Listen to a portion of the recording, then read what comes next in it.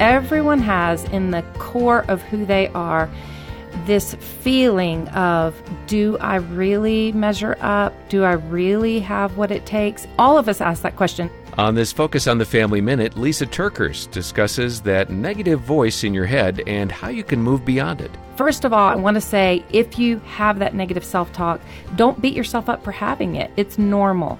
But here's how you overcome it, is making the decision that it's not your circumstances that determine whether or not you're worthy. Amen. It is the truth of who God says you are. And God says you are valuable. You are wanted. You know, when God, before we were even here, just the very thought of us made God explode with extreme joy. Find your self-worth in God and hear more encouragement from Lisa TerKeurst today at FamilyMinute.org.